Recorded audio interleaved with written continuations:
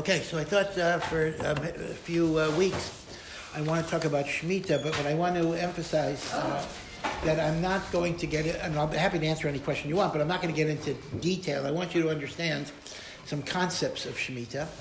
And in particular, what I'd like to explain, because it's a very interesting topic, is what is this business about Heter Mechira, and why are so many people against it, and why are some people for it?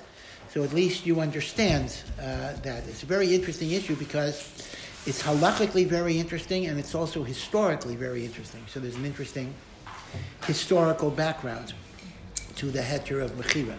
So first, the mitzvah of Shemitah we read in last week's Torah reading, Parshas Bahar, and the Torah says that every seventh year in the land of Israel, the land must rest. In fact, Shemitah is called Shabbos, just as every Jewish person, we work for 6 days and we rest on Shabbos. The land can be worked for 6 years and it must rest on Shabbos. It is said, not on Shabbos, on Shmittah. Shmittah is the Shabbos of the land. They say the Panovich Rav, the great Rav of Panovich, would go around kissing the trees on Shmittah and wishing them a good Shabbos. He wished the trees a Shabbat Shalom for Shmittah. Now, let me digress with something that's not relevant to halacha, but I also want to explain why that's so. The Torah says you count Shemitah 7 times, and that takes you to year 49 in a cycle. And after year 49, you keep something that's called Yovel. Yovel in English is the Jubilee year. Now, Yovel is Shemitah plus, because on Shemitah you're not allowed to cultivate the land. On Yovel, you're also not allowed to cultivate the land. So that actually means when we kept Yovel, and I'll discuss why we don't keep Yovel, you actually had 2 years in a row where a farmer could not cultivate the land. Year 49, which is the 7th Shemitah in a cycle, and year 50, which is Yovel. But Yovel has 2 more laws that go beyond Shemitah. Number 1, which is not so relevant for us, anyone that is a slave goes free on Yovel. So Yovel is freedom for all slaves. That is the pasuk, Ukrasem Deror L'chol Yoshveha. You shall proclaim freedom to all the inhabitants. Those of you who are from Philadelphia or remember the Liberty Bell know that is the inscription on the Liberty Bell. Well, in English it says, proclaim liberty throughout the land. The Hebrew is Ukrasem Deror. Deror is freedom. L'chol Yoshveha, to all the inhabitants. So that's why it's called the Liberty Bell, because it has the verse, proclaim liberty throughout the land. It's from the Chumash. Ukrasem Deror. Well, did you ever hear this? This is really a bizarre story. I think they say it's not true, but it's such a neat story, I'll say it anyway. They say that when the United States rebelled against Great Britain, there was such anti-British sentiment. They hated the English so much that they didn't want English to be the national language of the 13 colonies. So the Continental Congress had to vote what would be the official language of what was then the United States, the 13 colonies. And it was actually proposed that Hebrew be the official language of America. Yeah, not here, of America. And it got, legend has it, I think it's above my mice, but legend has it, it was defeated by 1 vote, which means if there had been 1 vote the other way, Hebrew would have been the language. Did they know how to speak Hebrew? They did. Yeah, they absolutely did. In colonial times, the 3 classical languages that an educated person, I mean, the average person may not have known it, but if you were an educated person, you knew Greek, Latin, and Hebrew. What? These were the 3 classical languages that an educated person was supposed to know. Now, to give you an opposite story, when Israel, the state of Israel, had to decide what its official language was, not everybody wanted Hebrew to be the official language. Because the reason was, because Hebrew didn't have, in those days, a lot of technical or scientific terms. So they thought Hebrew was not suited for a modern language. So German or English was one of the proposals. So it got defeated.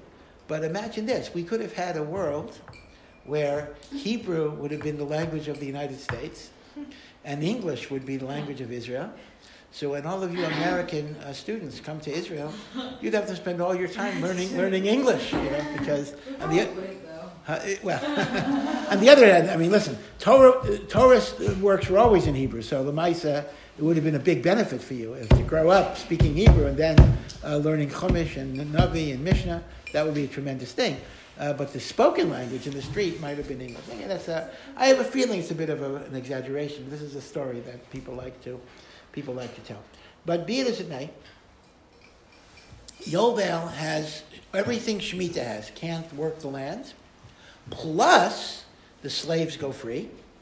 Plus, and this is the biggie really, all land that was sold goes back to the original owners. Not the one, if I bought a field from you, it doesn't go back to you, it goes back to, the original owner from the time of Yehoshua ben Nun. Of course, he's not alive, but the heir of that original owner, Yovel. Don't slaves go free also during Shmittah? Is that wrong? No, that's a mistake. Let me explain the mistake. The Torah says a slave works for 6 years and goes free the 7th year. But that doesn't mean Shmittah. That's 6 years of work. Meaning, let's say I buy a slave the 5th year of the Shmittah cycle. He doesn't go free in Shmittah. He has to work 6 years. He goes free in the 7th year, whichever year that is. So Shmittah itself does not free a slave. It is 6 years of work that frees a slave. But if Yovel comes first, then he goes free. Meaning if he is sold 2 years before Yovel, then when Yovel comes, he goes free, even though he did not work 6 years. But if he is sold 2 years before Shemitah, so he works 2 years, he works on Shemitah, then he has to work another 3 years, and then he will go free. Yeah, that's a common mistake people make. People think that if the slave goes free on Shemitah, he does not. Is there a difference between an Eved Kani and Eved Ivri? Yes. All of these rules about slaves going free is only an Eved Ivri. A Jewish slave goes free after 6 years or on Yovel. An Eved Kanani never goes free unless the master frees him. I can free my Eved Kanani by giving him a shtar, by giving him a document that says you're free. And then he's free. Although I'm not allowed to do that, but if I did it, he would be free. You're not supposed to free an Eved Kanani. Because the Torah wants the Eved Kanani to remain in a Jewish environment. So you're not supposed to free your non-Jewish slave. Yeah. But if I did, if I gave him a shtar, this is like a shtar shichrur, a document of freedom, he is free. But Yovel and 6 years is only an Eved Ivri, not an Eved Kanani. Okay. Alrighty. So this is, I'm sorry? Is that, this is very off topic, but I remember learning, in colonial history, one of their excuses for, why they would want to colonize lands or, even take slaves is, the whole white man's burden idea. Want to educate them. So that sort of seems to, well, again, I fit with this. I hate to say it because, it can be offensive to people today, but I'm not endorsing that idea as applied to American slavery. But I think it's very, very clear that the Torah envisioned the justification of having non-Jewish slaves is a way of educating them away from immorality and away from Avodah Zarah towards serving Hashem. Remember, a non-Jewish slave, this is an important point, a non-Jewish slave is kind of partially Jewish in the sense that he has to keep Shabbos. If it's a man, he had to have a bris milah, he had to go to the mikvah. He is chayav, actually, a man is chayav in the same commandments as a woman, meaning he doesn't put on tefillin, but all the mitzvahs of a woman, a non-Jewish slave has to keep. So, now when he's freed, he or she is freed, they become a full-fledged convert. They become a gioris, whether they like it or not, actually. So they actually do become Jewish. In fact, the Gemara gives a story that Rabbi Eliezer owned a non-Jewish slave, and he went to shul, and there were only 8 people, and he was the 9th, and his slave was the 10th, but his slave couldn't count for a minyan. So he freed his slave in order to make a minyan. Now, that's a huge economic loss. I mean, a slave was very, very valuable. Now, I do know that people do ask the question. I mean, I'm not going to give you a whole share on slavery, although it's an interesting topic. What's going on here? I mean, the Torah is supposed to be moral. I mean, don't we regard slavery as something evil? And the Torah has all these laws about slaves. What's going on? So there are two approaches to it. Approach number one might be that the Torah did not consider slavery desirable. Slavery is a bad thing. But everybody was doing it. Every nation in the world was doing it. And if Hashem would have said, don't do it, that would have been too hard for people. So instead, Hashem took something that's imperfect, something that's not a good institution, and tried to make it as good as you could make it. That you can't mistreat a slave, you can't beat a slave, you can't abuse a slave. So in that way, it's not that slavery is a good thing, but it was made as good as it could possibly be, because you have to take care of your slave, whether Jewish or non-Jewish. With respect to a Jewish slave, the Gemara actually says, he who buys a Jewish slave has bought a master. If you only have one pillow, you have to give it to the slave. Okay? But even a non-Jewish slave, that I don't have to treat better than me, I do have to treat him in a dignified, kind, and compassionate way. So one way of looking at it is, the Torah is not endorsing slavery, but the Torah is simply saying, if you're going to have it, let's do it in the best way possible. There's another way of looking at it, like you say, the white man's burden, frankly, and that is that the Canaanites in particular were people who were idolatrous, they were pagans, they were immoral, they engaged in murder and rape and the like, and by bringing them into a Jewish environment and giving them some mitzvah, so it's kind of like a forced conversion a little bit, you're civilizing them. You're giving them the potential for kedusha. So in that sense, there would be some justification. So I know this may not satisfy everybody, but these are like two approaches to how the Torah envisioned slavery. So according to the second approach, slavery is ideal because it has a good result? Well, I'm not going to say it's ideal for everybody. Not everybody's on the madrega that there'll be a good influence. But there is a justification because in many cases it is a facilitation of bringing people to Hashem and becoming more religious and more spiritual than they otherwise would have been, and it weans them away from the brutality of paganism and the like. I thought that people have to choose that for themselves, and if you're living in an environment, maybe you'd be influenced by it, but ultimately it's much more favorable that people choose Judaism for themselves. No, of course. I mean, keep in mind, we normally don't go around the world forcibly converting people. I don't go over to my next door non-Jewish neighbor and say, "Hey, convert to Judaism or I'll kill you." You're correct. I mean, slavery is kind of an unusual example of a coercion where the Torah is working with pre-existing institutions that existed in the ancient world and trying to pull something good out of it in that way. But again, as I say, slavery is a hard one. There are things in the Torah that we don't always fully understand. Okay, but so be it as it may, we have Shmittah and we have Yovel.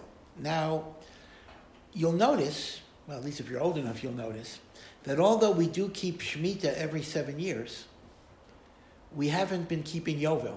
We don't keep the Jubilee year. And it's been a very, very long time since we kept the Jubilee year. By the way, the Yovel year does not begin on Rosh Hashanah. It actually begins on Yom Kippur. On Yom Kippur, of the Jubilee year, a shofar is blown. Besides the Rosh Hashanah shofar, the shofar is blown not after Yom Kippur like we do. On Yom Kippur, the shofar is blown, and that is a sign for Yovel to begin. The slaves go free, the fields go back to their owners, etc. So it's interesting that although the numerical year, whatever year it is, 5, 7, 90, whatever year is Yovel, begins Rosh Hashanah, but the Yovel halachas do not begin till Yom Kippur. Yom Kippur is the beginning of the Yovel year. So it's less than a full year because it ends the next Rosh Hashanah? That's correct. Yeah. It doesn't go to the next Yom Kippur. It ends at the end. So it's 10 days less than a full year. So when did we stop? So we don't keep Yovel today. We do not keep Yovel today. When did we stop keeping Yovel? So we've actually have not been keeping Yovel for a really long time. We don't keep it today. We didn't even keep it in the 420 years of the second Beis HaMikdash. So we did not keep Yovel in the second Beis HaMikdash. We certainly did not keep it in the 70 years of the Babylonian exile. And we didn't even keep it in the last 100 years of the first temple. Why? We stopped keeping Yovel when the 10 tribes of Israel were exiled. Right? You know your history here. After Shlomo HaMelech died, and he was succeeded by his son Rechavam. So there was a revolution, a massive revolution, where 10 tribes broke away from Malchus Beis David, the Davidic line. And the 10 tribes established a northern kingdom, which is called the Northern Kingdom of Yisrael. And the southern kingdom only had 2 tribes, Yehuda, Binyamin, but they also had Shevet Levi, because Shevet Levi was around where the Beis HaMikdash was. So, the 10 tribes had their own line of kings, mainly bad ones. Achav, all sorts of bad guys. The Malchus Beis David, from which Mashiach will come, only ruled over those 2 tribes, plus Shevet Levi. Right? So the book of Malachim, when you learn the book of Malachim, it gets complicated because it's always zigzagging between Malchus, what's happening in Yisrael, what's happening in Yehuda, etc. So I just want to change my recorder. I have to promise somebody would record this. I apologize for the delay.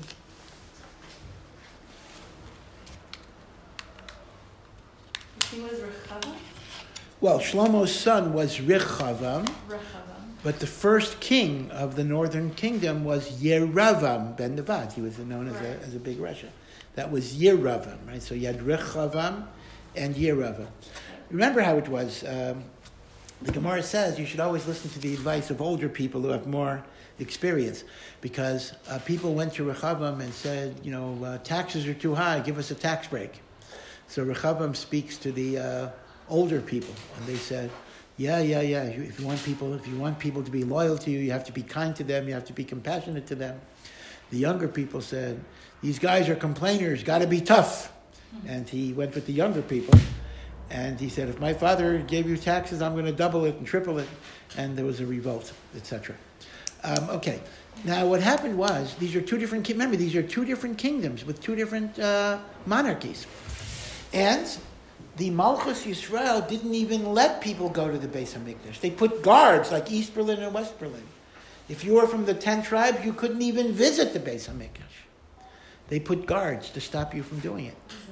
They put up Eglei Zav. They put up their own golden calves that were worshipped.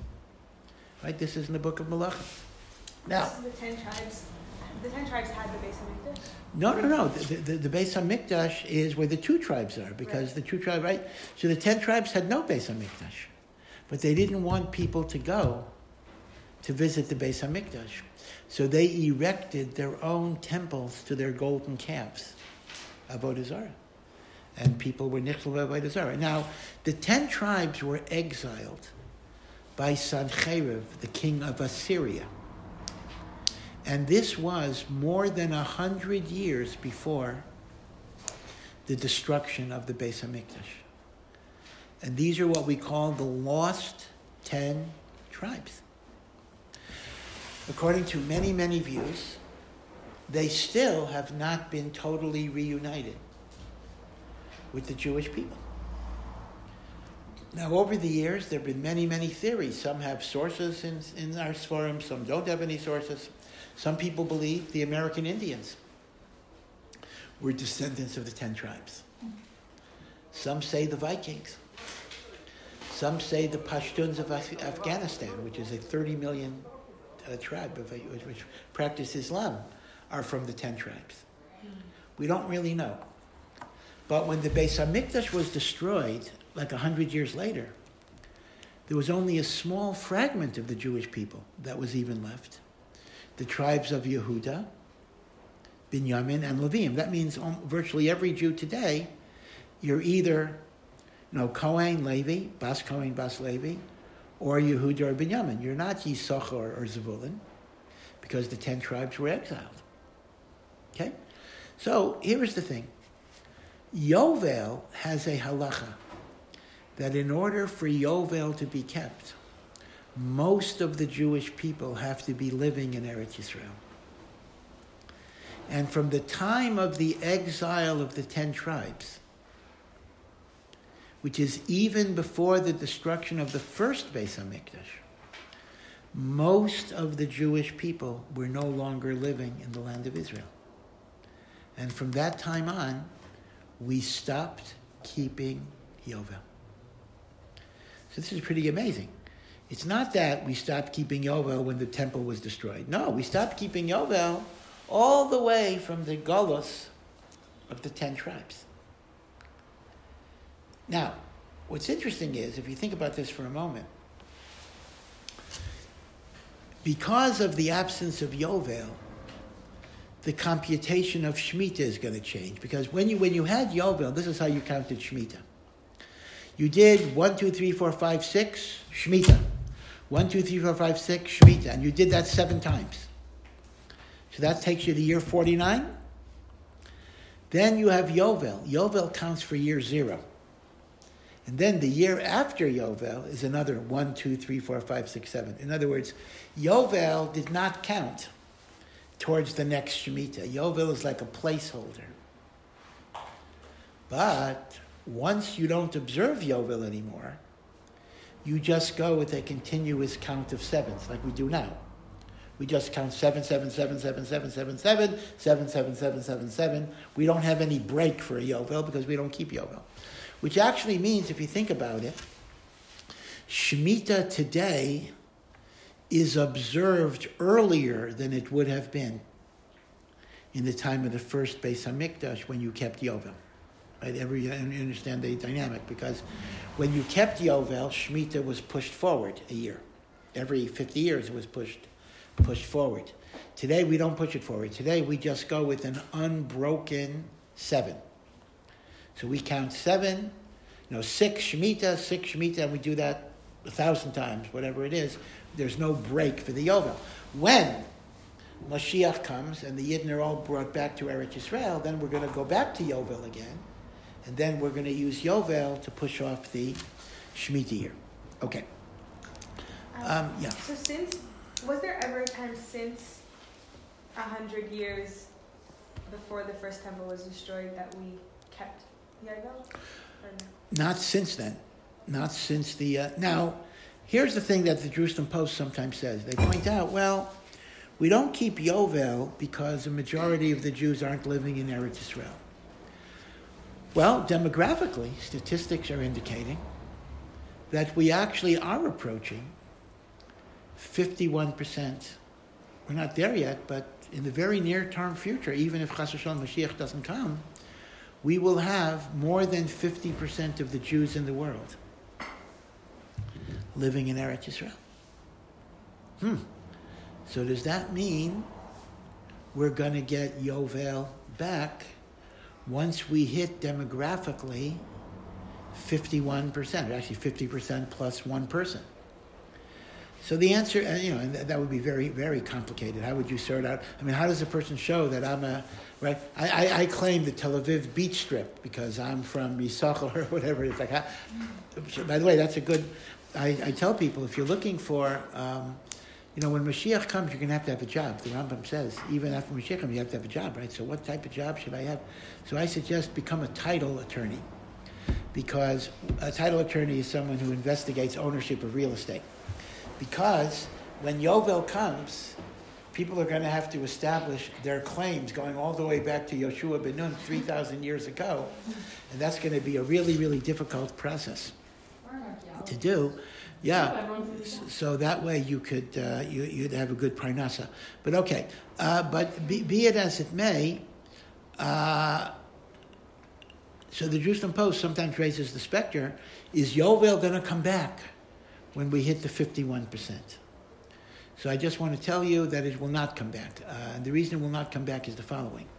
First of all, when you say, let's say you make a number like 51% of the Jews will live in Eretz Israel. Well, that means 51% of people who identify themselves as Jews. There are huge numbers of people who don't even know they're Jewish. So that's, you don't have a majority of Jews. Second of all, the lost 10 tribes are still lost. So even if it's a majority of Jews, but that's not a majority of Am Yisrael, there's the 10 tribes. Now, third of all, and this is maybe the most important of all, even if you had a majority of Jews, there's another condition.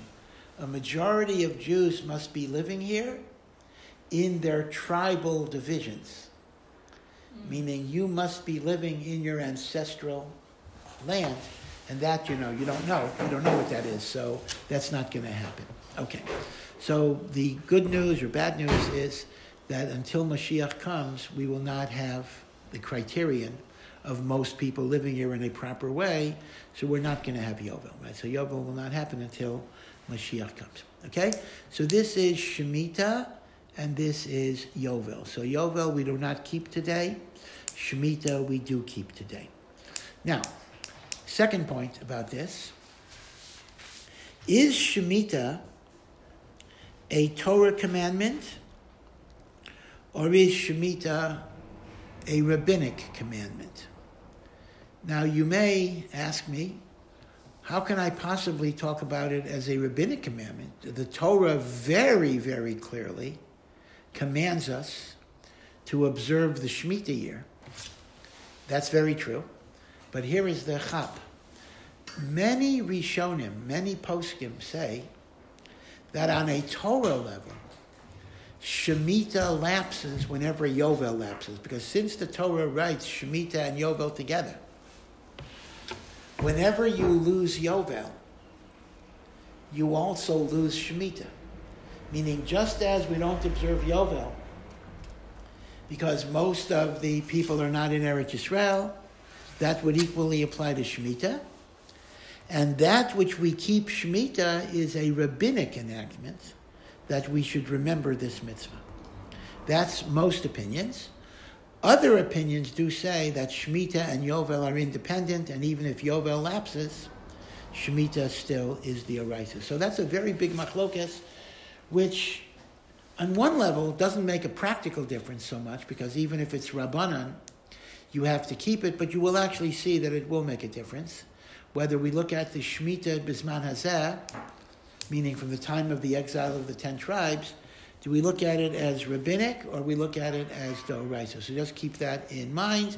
And analytically, that depends on whether Shemitah is connected to Yovel or Shemitah does not depend on the Yovel. Okay. And you'll see, by the way, this will be very, very pivotal in analyzing the Heter Mechira. That's why I'm bringing this up. Okay, issue number 2. First of all, number 3. What is the translation of Shemitah, literally? Shemitah means release, let go. Right? Shemitah, if I drop a pen, it's like lishmot, minayad, let it drop from the hand. So Shemitah is about releasing, right? You own land, you want to cultivate it, you want to farm it. Hashem says, let go, to acknowledge that Hashem is the master of the land, and you put your bitachon in Him, that He will take care of you, and you don't have the attitude of kochi v'yotzim yadi, that it is my power and my strength that gives me all of this ability. Now, if Shemitah means letting go, there are actually 2 types of letting goes that are involved. There is what is called Shemitas Karka, letting go of the land. And then there is something called Shemitas Kisafim, letting go of money. Now, this is a part of Shemitah a lot of people don't realize. Shemitah, letting go of the land, basically means that during the year of Shemitah, I am not supposed to plow, I am not supposed to plant, I am not supposed to fertilize. I am not supposed to cultivate the land. We'll talk about how do you eat. We'll talk about that. That's a major question. But basically, I refrain from agricultural labors. That's Shmittah of the land. Shmittah of money is a different thing. If I lend you money, this is again, maybe it's less known halacha, I lend you money, and you don't pay me back, Shmittah is like a bankruptcy. It cancels all outstanding debt that one Jew owes to another Jew. That actually means if I lend you $10,000 and you don't pay me by the Shmittah year, it is usher for me to try to collect that money for you. It's usher for me to even ask you to pay. Now, it is a mitzvah for you to offer to pay me. But even if you offer to pay me, I'm supposed to say you don't have to. And then you're supposed to say, but I want to pay you anyway. But if you don't say you want to pay me anyway, I may be coughing. You didn't say the next. I am not allowed to ask you for the money. What about during Shmittah? No. Okay. So now I'm going to. Okay. Now there are two differences between Shmittah of land and Shmittah of money, even though they're both Shmittahs. Difference one: Shmittah of land is only Eretz Yisrael. Outside of Eretz Yisrael, there are no restrictions. Right? On a Shmittah year, I can work my vineyard in New York. I can do whatever I want. Shemitah's Kesef even applies outside of Eretz Yisrael. So, if I lent you money in Crown Heights, and we both live in Crown Heights, or Brooklyn, or Manhattan, or Baltimore, Shmittah cancels the loan. So that's difference number one. Chutz La'aretz versus Eretz Yisrael. Difference number two, and this is what you just said, the Shmittah of land laws begin at the beginning of Shmittah.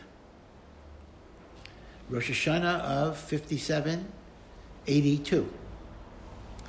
Loans, however, are only canceled at the end of Shmittah, which means if I lent you $10,000, let's say 2 years ago, I am still permitted now, middle of Shmittah, to try to collect my debt.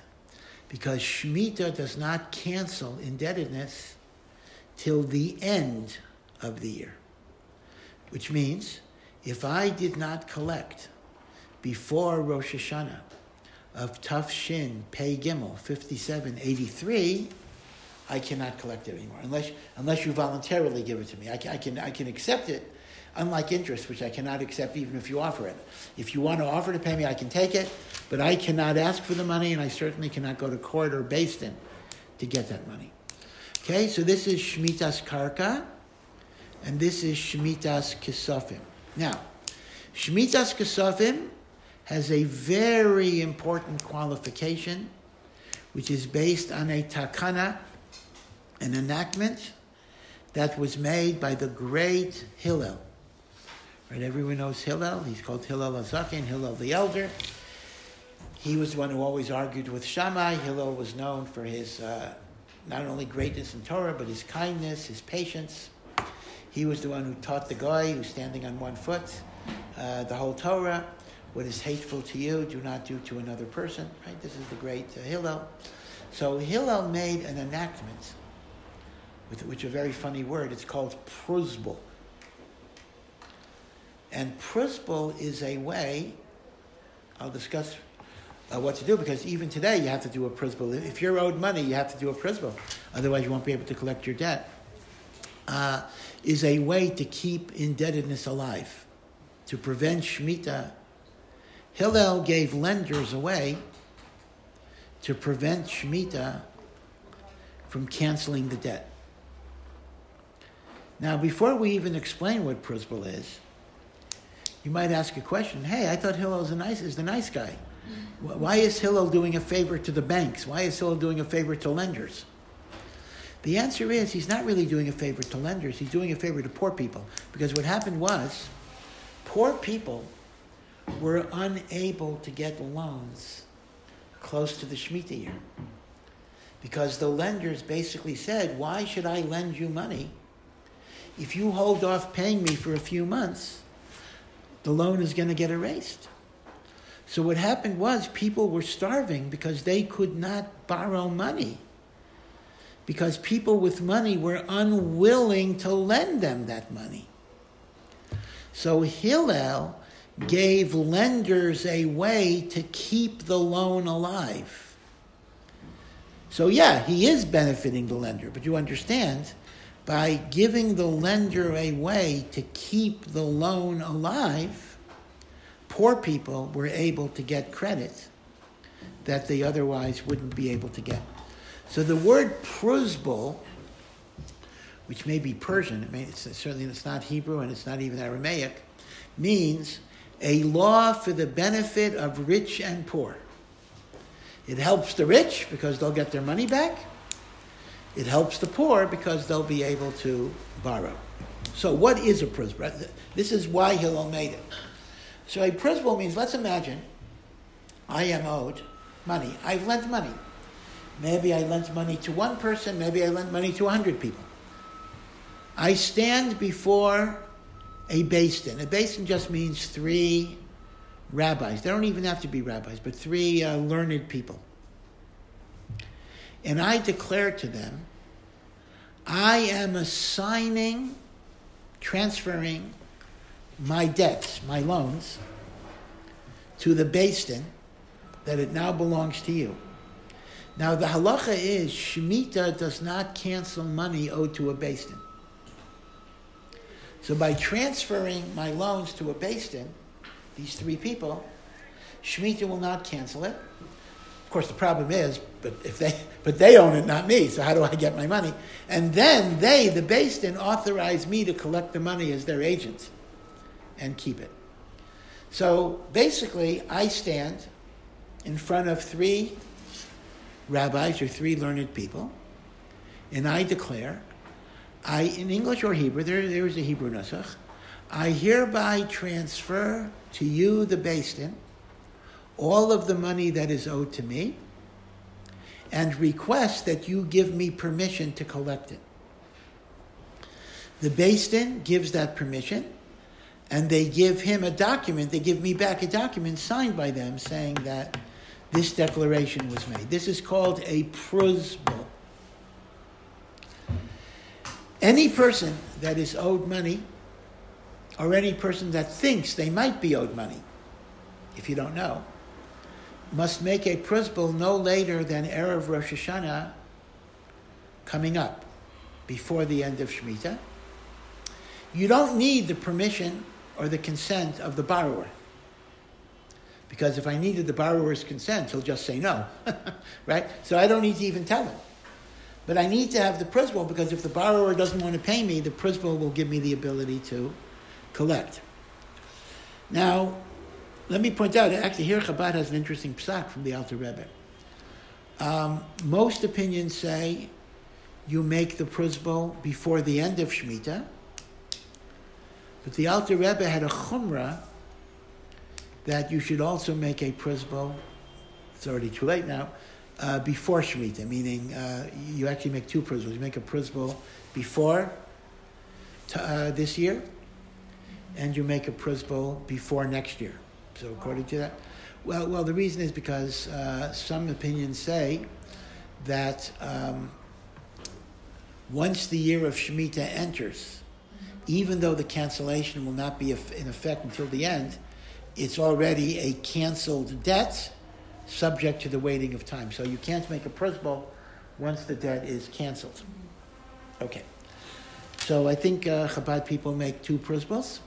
Oh, you may ask, well, why make 2 pruzbuls? Why just make one in the beginning? The answer is, you can do a pruzbul now, by the way. The problem is, pruzbul only covers loans that already were made before the pruzbul. In other words, pruzbul will protect the money I already lent. But if I make a pruzbul today and I lend you money tomorrow, it's not covered by the pruzbul. So that's why you make a pruzbul at the end to cover any loan you made, even during Shmittah. Okay, so this is Pruzbul, and this is a takana of Hillel Hazaken in order to enable poor people to borrow money shortly before Shmittah or during Shmittah. Yeah. Why is it that if a person owes money to Beis Din, they have to pay it back? Does Shmittah not cancel that out? Like, why does... Yeah, so the Gemara the Gemara itself has different drushos interpreting biblical verses. That it's only, the Torah says, money that is owed to your brother, your fellow Jew, you don't have to pay, but the Beis Din is a representative of Hashem, and therefore it's like money you owe to Hashem. That would mean, a modern example would be, if you owe traffic tickets to a Beis Din, let's say, when you had a Jewish state, a Jewish court, so you'd have to pay your traffic tickets even after Shmittah. Money, a fine owed to a Beis Din, and the like. Okay, so what we've done is we've subdivided Shmittah into two categories. There is the Shmittah of land, Shmittah's Karka, and there is the Shmittah of Kesafim, of money and indebtedness, which can be circumvented by Pruzbul, etc. And Pruzbul is commonly done. Again, anyone that's owed money, or even if you don't know, should make a Pruzbul. So I'm sure as we get closer to Rosh Hashanah, your teachers, Rabbi, will tell you about Pruzbul. Although I don't know how many of you lend money, but you never know. Even if you lend somebody a little thing, if you lend somebody 10 shekel, you can't ask for it back once Shmittah is over, unless there was a Pruzbul. So you may, yeah. If you lend during Shmittah? Same thing, during Shmittah, same thing. Yeah. Now, if you lend during Shmittah and Shmittah finishes, then it's canceled. Right, but during Shmittah you can collect. Yeah, during Shmittah you can ask for it, yeah. Because Shmittah does not cancel till the end of Shmittah. Okay. So now, though, let's go back to Shmittah's Karka, which is the main issue in Eretz Yisrael.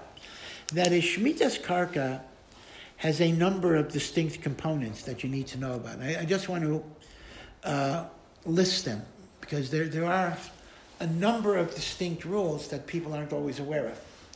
Rule number one is agricultural work. That there are restrictions on agricultural labors. This would refer to plowing, this refers to planting, this refers to fertilizing. And this is complicated, but unless you're a gardener, most of us don't need to know all of this.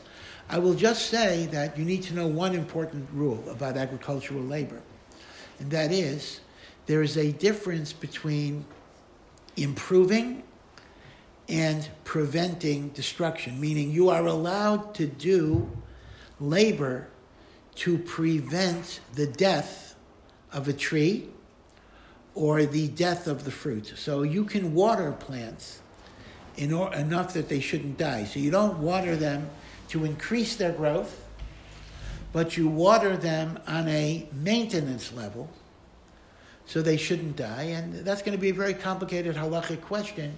What is called maintenance gardening and what is called producing, improvements in gardening. Okay, so that's what you need to know about agricultural work, just as a general concept. I have a question. Yeah. So if I wanted to buy a potted plant and just water it, not change it, I'd be allowed to do that? So that's actually a lot more complicated than you would think, because technically Shemitah only applies to the ground and not to a pot. But on the other hand, if the pot is resting outside, it may be connected to the ground in that way. So the only heter you have, the only unconditional heter you have to do whatever you want with a potted plant is, number one, keep it indoors, under a roof, that means. Merpeset is good too, but it has to be under a roof. And number two, put a metal or plastic plate under the earthenware pot so it's not connected to soil or something like that. Okay, and if those two conditions are met, you can do whatever you want. If those conditions are not met, you can only water it sufficiently so it shouldn't die, but you can't really give it extra water and the like. Okay, so that's the agricultural aspect. Now, so there's no issues with buying the plant? Oh no, you can buy the plant. Yeah, buying is okay, but the issue is what can you do with it once you've bought it? Okay. Can you even buy it if it was planted during Shmittah? So that's a very good question. That is a very good question. That's a big machlokas. There are many opinions that say you are not allowed to get any benefit from something that was produced in violation of Shmittah laws. So you should not buy anything that was planted during Shmittah. That's very true. On the other hand, if it was planted by a non-Jew, it might be permitted. Because the non-Jew doesn't have to keep Shmittah. Right? So there was no Aveira that was done in that case. Now, rule number 2 is the status of what grows during Shmittah. And that is, you're not allowed to plant, that's for sure. But what about things that grow by themselves? You have an apple tree. Apples grow on the tree. You didn't plant the apple tree. The apples grow on the tree. So this is another important halacha. Every produce that grows during Shmittah is hefker. It is ownerless. It is available to every person to take. So let's imagine I have an apple tree that's growing in my backyard.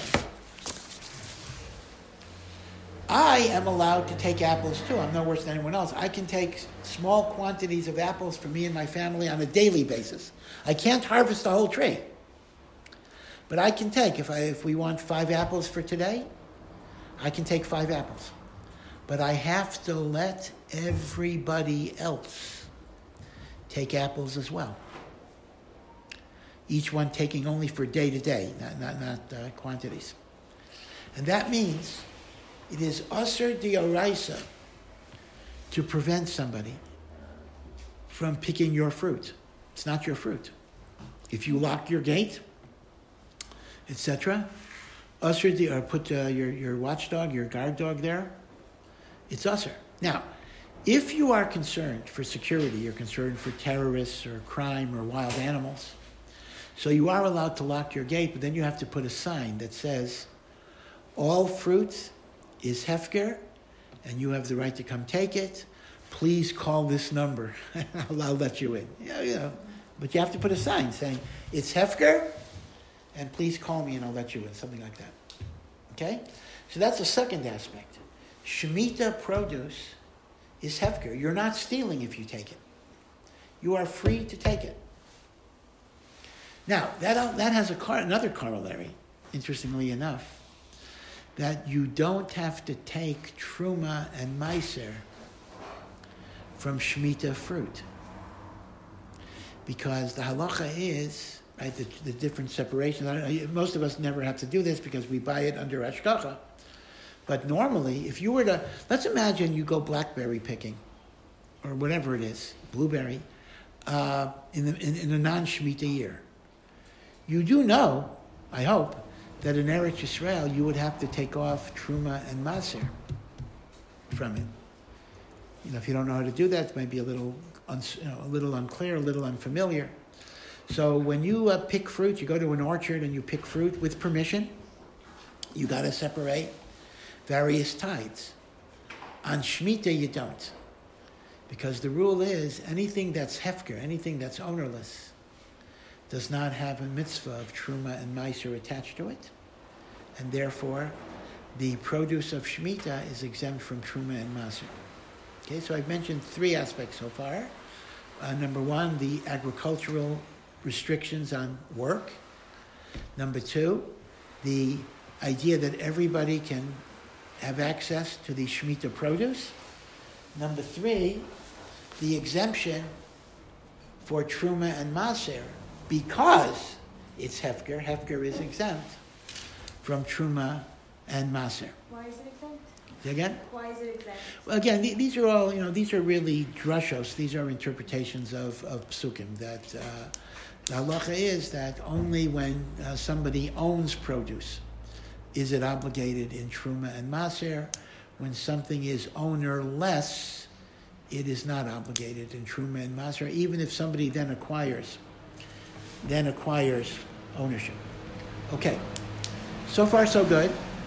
Now I'm going to say a 4th rule, which is not going to make sense when you hear it, but I'm going to say it and then you'll see how it's going to make sense eventually.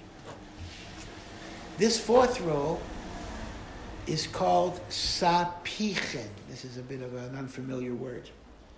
Sapichen, samach, pei, yud, ches, yud, nun. It's not Hebrew, it's a Mishnaic Aramaism. Sapichen means wild growths, things that grow by themselves.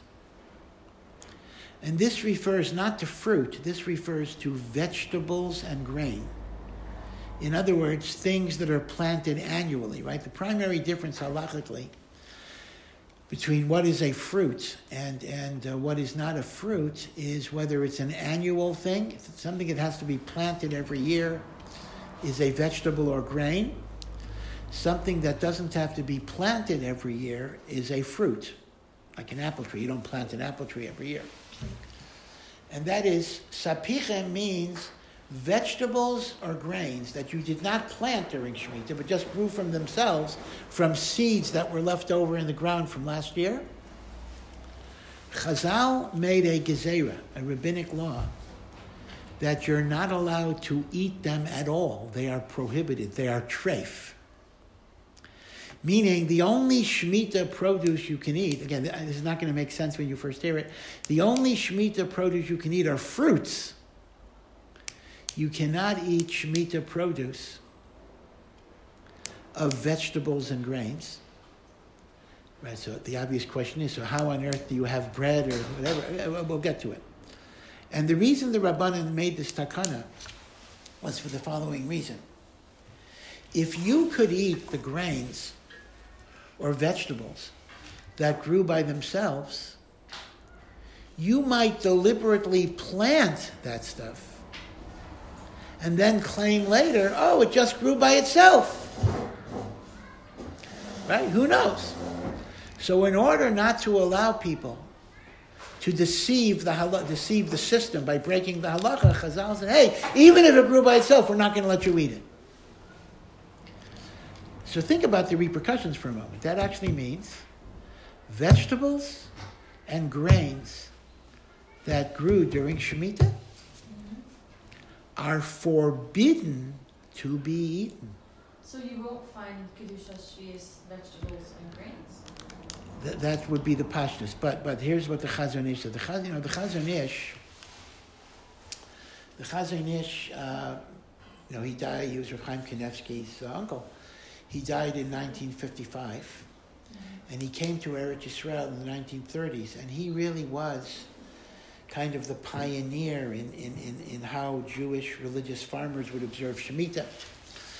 And he has many writings on Shemitah.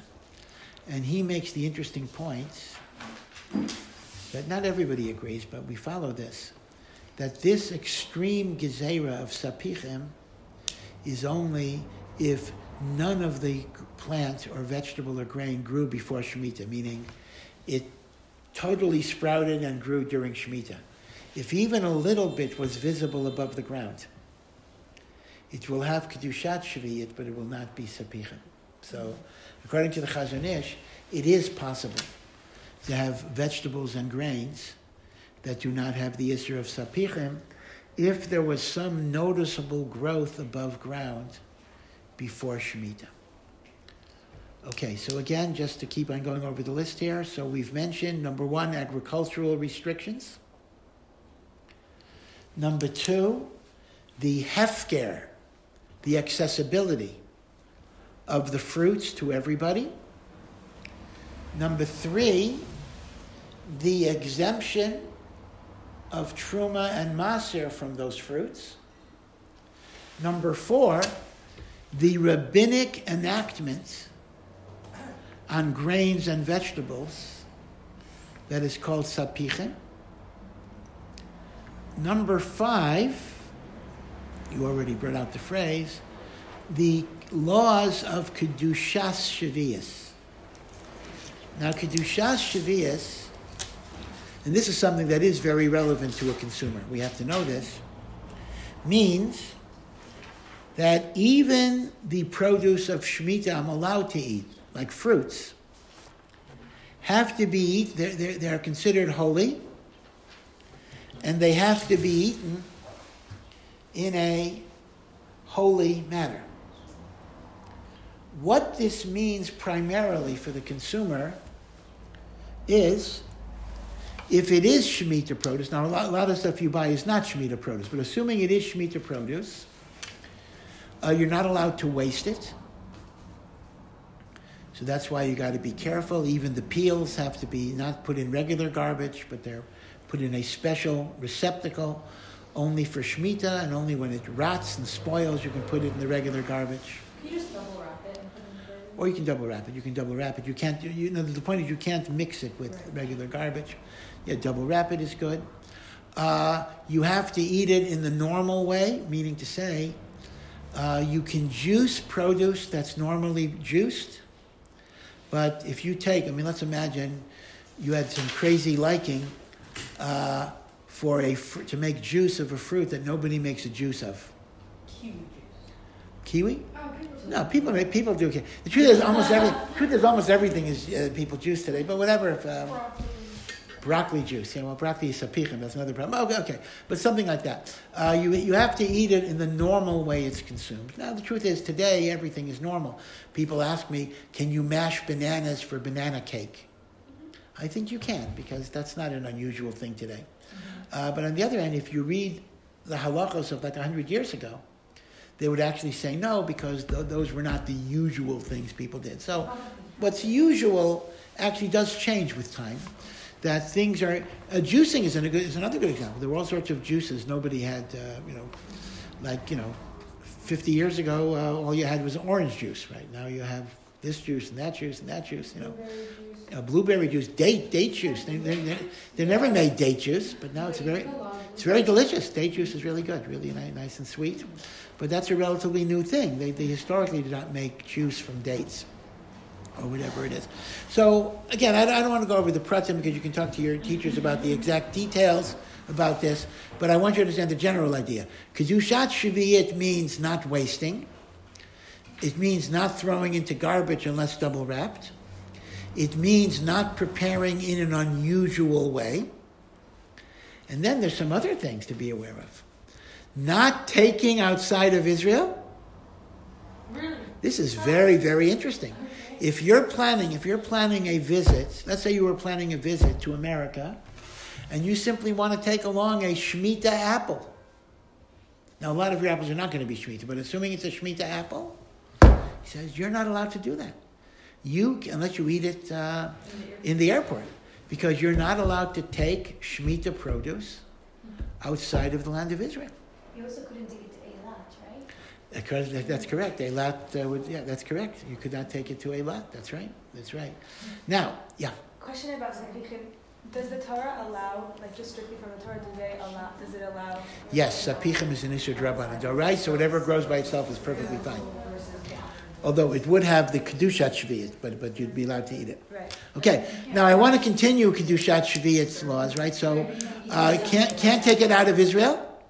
Next one, can't give it to a non-Jew.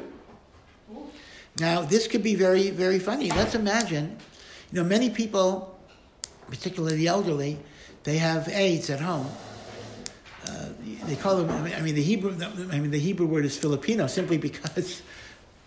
A Filipino is a Filipino, but so many of the Filipino. Yeah, but it's actually where the modern Hebrew word for a home attendant is Filipino.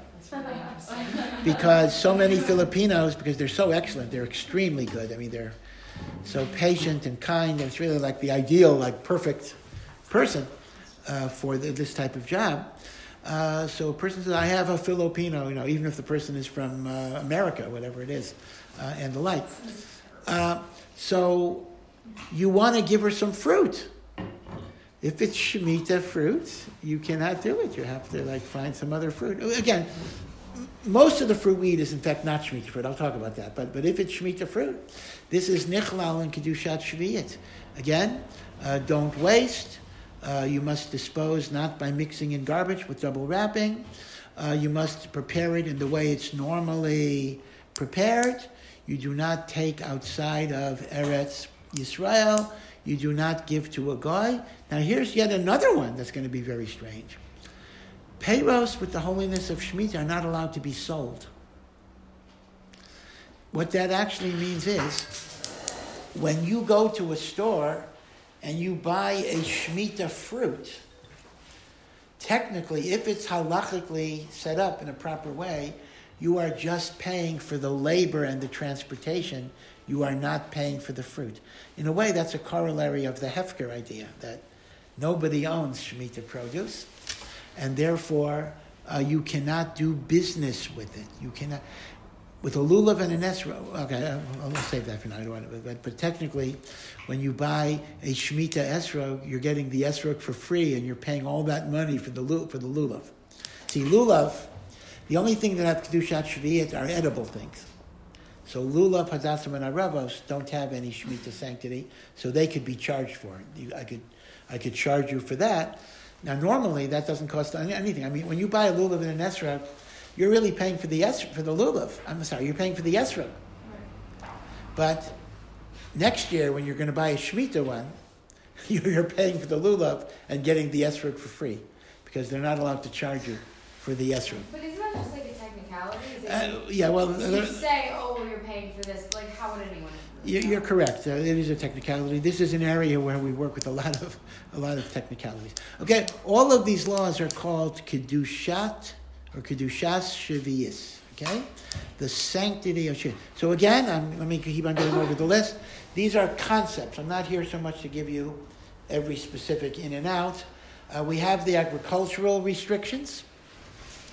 We have the requirement to give everybody access to Shemitah fruit, hefker. We have the exemption from truma and maser. We have the rules of kedushas shvi'it, such as not wasting, double wrapping, not preparing in an unusual manner, not taking outside of Israel, and not selling. Right? No commercial activity. All of that is kedushas shvi'it. And now the fifth concept I want to mention is a concept called Bior. Bior is Beis, Yud, Ayin, Vav, Resh. Bior means eradication. And I hope this word sounds a little familiar to you, because we use the phrase Bior Chametz. Right? We had Pesach. Right? So the night before the Seder, we do Bedika, we search for the Chametz. And then the morning, Erev Pesach, we do Bior Chametz. Now, Bior Chametz, for Chametz, means physically destroying the Chametz by burning it or the like. Bior Chametz. So Bior does mean destruction of Chametz. And there is a concept by Shemitah as well called Bior, removal of, but you'll see in a moment, Bior of Shemitah is not the same as Bior of Chametz. And this is a law of Shemitah, interestingly enough, that does not really apply in Shemitah. It applies the year after Shemitah. And here is the principle. It's going to be a little complicated. Shemitah fruit, you're allowed to eat. It's even a mitzvah to eat, as long as you keep the laws of Kedushas Shvi'is. Okay, that's basic. I can eat the apples, the pears, the grapes, the quinces, the bananas. Bananas are also not sapichim because you don't have to plant a banana tree annually, etc. However, and these are based on drashos, these are based on psukim. You're only allowed to eat Shemitah produce as long as there's enough produce in the fields that the animals could still eat. Meaning, I can eat Shemitah apples if there are still Shemitah apples on the trees or on the ground that the animals could eat. It doesn't have to be my particular apple tree, but generally in the area. But at the point of time at which there's no longer any produce left for the animals, you're no longer allowed to keep this in your house. You must take it outside and make it hefker and give other people and other animals access to it. So, bior does not mean eradication. Bior means removal from your house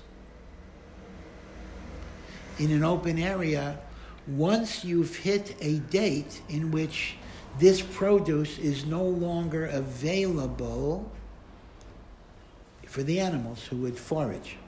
Now, which means I can eat apples as long as there are still apples in the field for animals. Now, how on earth am I supposed to know when that date is? Now, usually it'll be sometime in the 8th year, meaning sometime in the 8th year, there'll be no apples of the 7th year in the field anymore. They've all been taken in. So I don't understand how Chazal could do this, but they actually compile calendars. You can get a calendar that gives you a date. I mean, how on earth do they compile these dates? I don't know. It'll tell you, English or Hebrew, the last day that Shemitah apples are in the field will be February 2, 2023. They know that from 2,000 years ago? They know, no, Chazal didn't give you all the dates, but in recent years, they've looked at the past averages and right? So it's amazing. So, if you have pears, if you have apples, if you have bananas, if you have grapes, you can only eat that stuff until the date of Bior.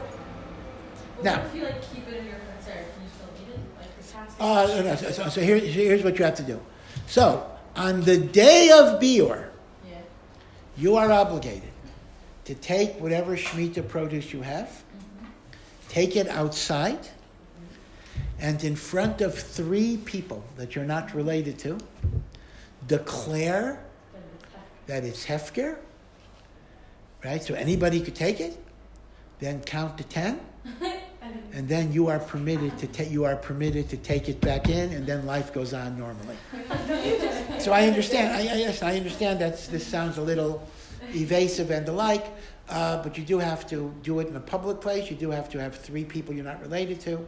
They do have the chance to take it, but if they don't, you can take it back. This is called Bior. Now, if you miss the Bior date, then the fruit becomes forbidden and it must be destroyed. So this is fairly important, that you have an obligation of Bior on the Bior date.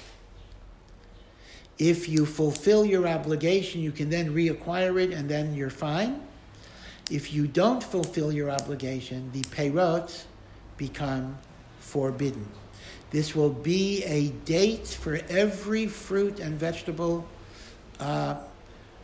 You may ask me a question. Is Bior relevant for grains and vegetables? So you might tell me, well, Bior is not relevant for grains and vegetables because grains and vegetables have the prohibition of sapichim, so you couldn't eat them to begin with, right? That's a very good point, and that you are correct, or I'm correct.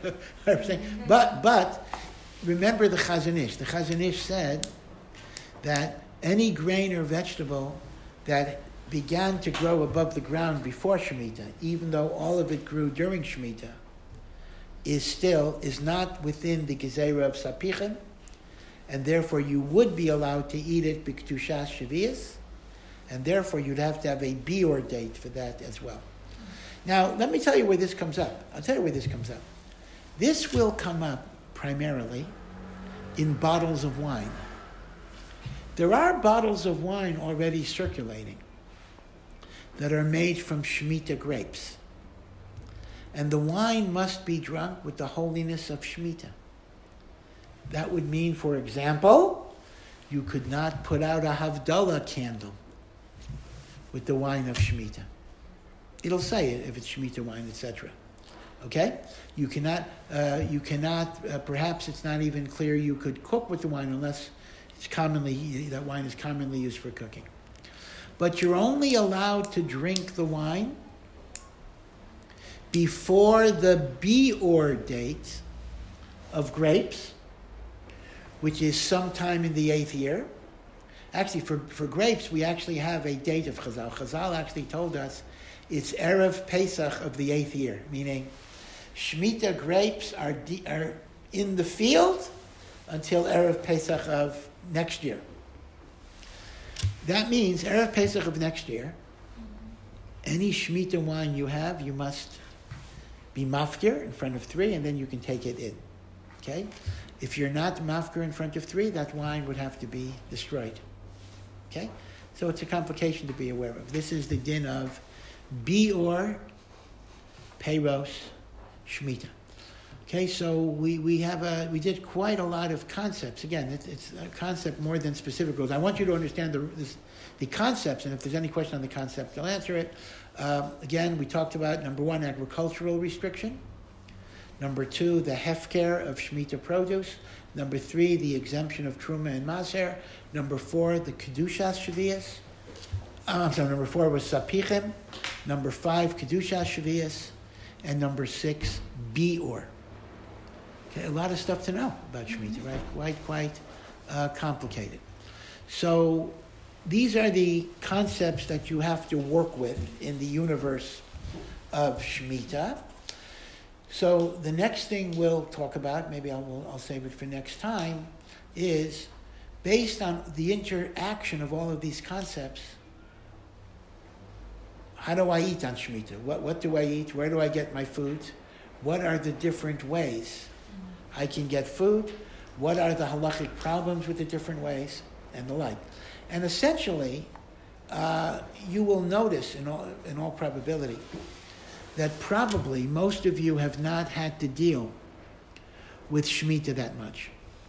Because the reason is, maybe it's not the best way, but the simplest way of keeping Shemitah is to avoid Shemitah. Now, that's not the greatest thing, theoretically, but the way we avoid Shemitah is by either eating imported food, meaning food from Chutz La'aretz, which doesn't have the Shemitah laws, or food that at least was grown in the 6th year. So if you walk into any supermarket, at least a Haredi supermarket that has a hashgacha, you will see bins of things that are marked shishit, which means 6th year, or chul. Chul is abbreviation, chutz la'aretz. So shishis and chul, no problem at all. If it's not from Israel, no problem. And if it's from the 6th year, it was harvested before Shemitah, not a problem. No sapichim issue, no kedusha shvias issue, no biur issue. Right? So shishis and chul are the easiest way to live.